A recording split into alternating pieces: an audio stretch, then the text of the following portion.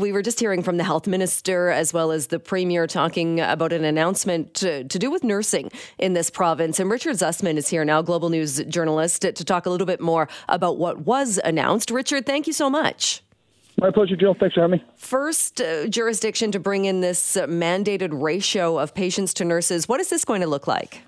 Yeah, so this is a seismic shift in the way nursing is done in this province. Right now, there are no ratios in place in terms of nurses to patients. So in some cases, you could be walking into a hospital in British Columbia, and according to the president of BCNU, Amin Grewal, have 8 patients to 1 nurse. This policy shift would seismically change that and put in mandates. So how it would work is in the general population or a palliative case, it would be the minimum ratio would be 4 patients to 1 nurse. And it could be better than that, but that would be a minimum ratio in place. And it goes all the way up to 1-to-1 for critical cases.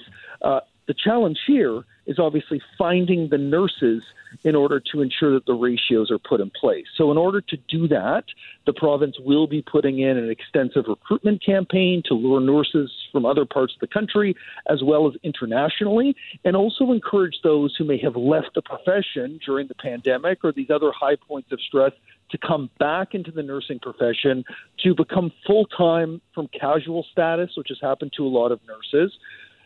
But it's going to be a challenge. I asked Minister Adrian Dix about this. Every jurisdiction in the world, Jill, needs nurses. And what would make BC stand out? And he pointed to some interesting numbers, which were over the last few years, BC has hired 6% more nurses. Actually, over the last year in Alberta, they have actually lost nurses. It's something like minus 0.2%. And in Ontario, they've only gone up 1%. So BC's strategy has already started to work. We'll see if they can do it enough to get to the point where they can actually fulfill these ratios for patients, because we know it is largely unsafe for patients and nurses to work in situations where there just aren't enough nurses to deal with the patients in a healthcare situation. And who's going to be checking on this? Because that was my next question. Where are they going to find these nurses, and what happens if they can't? Yeah, so this is the big piece of all of this. So part of it is going to be on the union. So there could potentially be, again, this is all part of an unratified deal. So nurses are going to be voting starting at the end of April on this deal. If it passes as expected, then we'll start seeing the finer details on what this looks like. But the expectation would be this would be part of the grievance process. But if a nurse is put in a situation where they are not within the ratio, so a nurse finds that they have to deal with 5 or 6 patients at a time, and that's above the ratio, they would likely file a grievance through the union. But we have to wait for those details to find out exactly what that looks like and what that means for patient delivery. And then sort of back to your question, what happens if they can't get the nurses? I guess it delays being able to put this in place. And regionality is important here too, Jill. These are standards that are going to be put in place everywhere in the province, and we know that it is harder to recruit and retain in many communities in northern BC, in rural British Columbia.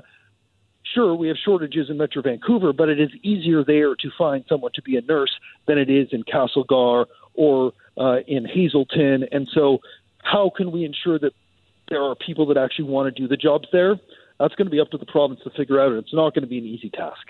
I know you mentioned as well, so this is more than $750 million that are going to be invested in this over 3 years. Is that the timeline then, as far as, or is there a target goal and, as to when this is supposed to be in place? Yeah, so again, I asked that question. My colleague Binder Sudjan from CTV asked that question, and there were no real answers on what is the timeline here. Like, when should a patient actually expect to see this ratio, and when should those working on the front lines expect to have that support that they need to properly do their job? We see these ratios in California. Australia has it countrywide.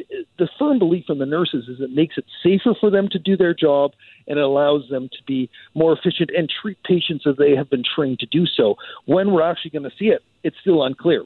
The work is being done. Health Minister Adrian Dix insists they're getting to it right away. When patients will see it, I don't know any better now than I did, weeks ago, months ago, in terms of when we actually may see this change.